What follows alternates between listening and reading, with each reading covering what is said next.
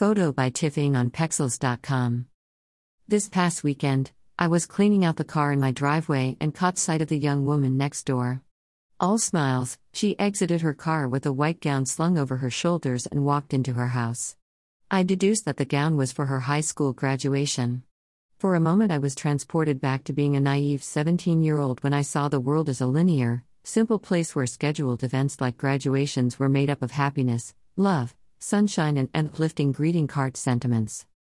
Her smiling face also kicked off a grown-up memory in my maze of life full of twists and turns that happened 10 years ago when my son graduated from high school.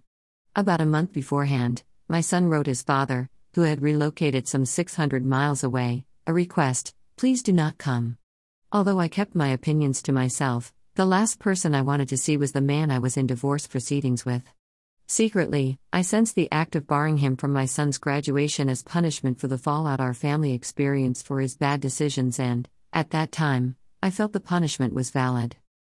On the day of my son's graduation ceremony, as far as I remember, I was there with my daughter, brother Paul, godmother Pat and my friend Lisa. We were all on guard in case my son's father showed up. Malaise hid behind our smiles as we entered the auditorium. I was like a hawk searching the room with telescopic eyes, worried that my son's father, whom his children had not seen for over 5 months at that point, would make a surprise appearance. Inside I was troubled, totally unable to fathom the outcome of such an encounter.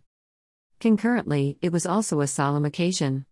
Although a chair was reserved for one of the classmates, Robert, my son's best friend, it was empty. 18-year-old Robert had been killed 5 months earlier in a freak off-road vehicle accident during a blizzard. During the ceremony, the family faced the audience as they sat in a special spot reserved for them at the head of the auditorium. The spotlight of unfairness of it all did not occur to me until this past year when I had a deeper understanding what it meant when the future milestones on the calendar are unwillingly torn off along with your heart. Now, looking back, I am stunned to think about how Robert's family sat in the unfairness of it all and managed to be present and smile for the sake of the other participants. I equate it as purely a heroic act of self-sacrifice. Caught up in my own selfishness, it took a pair of grieving mom's eyes to understand that after the crowd dispersed and continued the good celebratory vibe, the grieving family left in the same manner they had arrived, carrying their grief cases.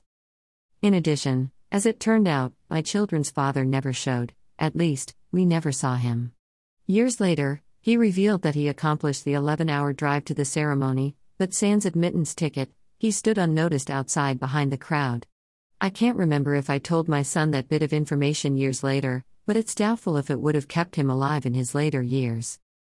Anyway, after the ceremony, my son, despite the sadness of his best friend's death and anger and angst of his father's decision to abandon the family, was all smiles like my neighbor this past weekend. He rarely smiled during his middle and high school years. I remember I was on top of the world because of the picture he presented of rare normality, and it was one of the few times that I saw my son in sync with the world.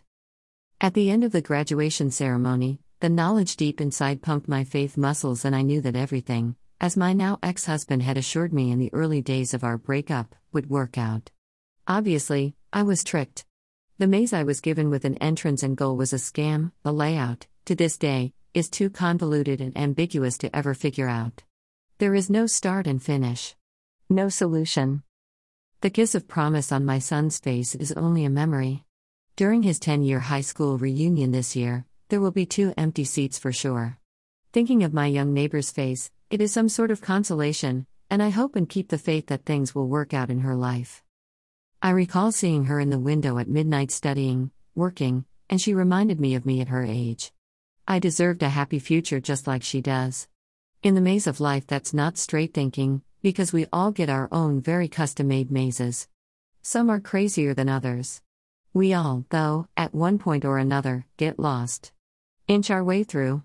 But then again, maybe finding the way out isn't the key, maybe it's how we stay steadfast to our values, keep the faith and remain in the game despite a burning desire to take a shortcut and erase the dizzying lines. Faith muscle.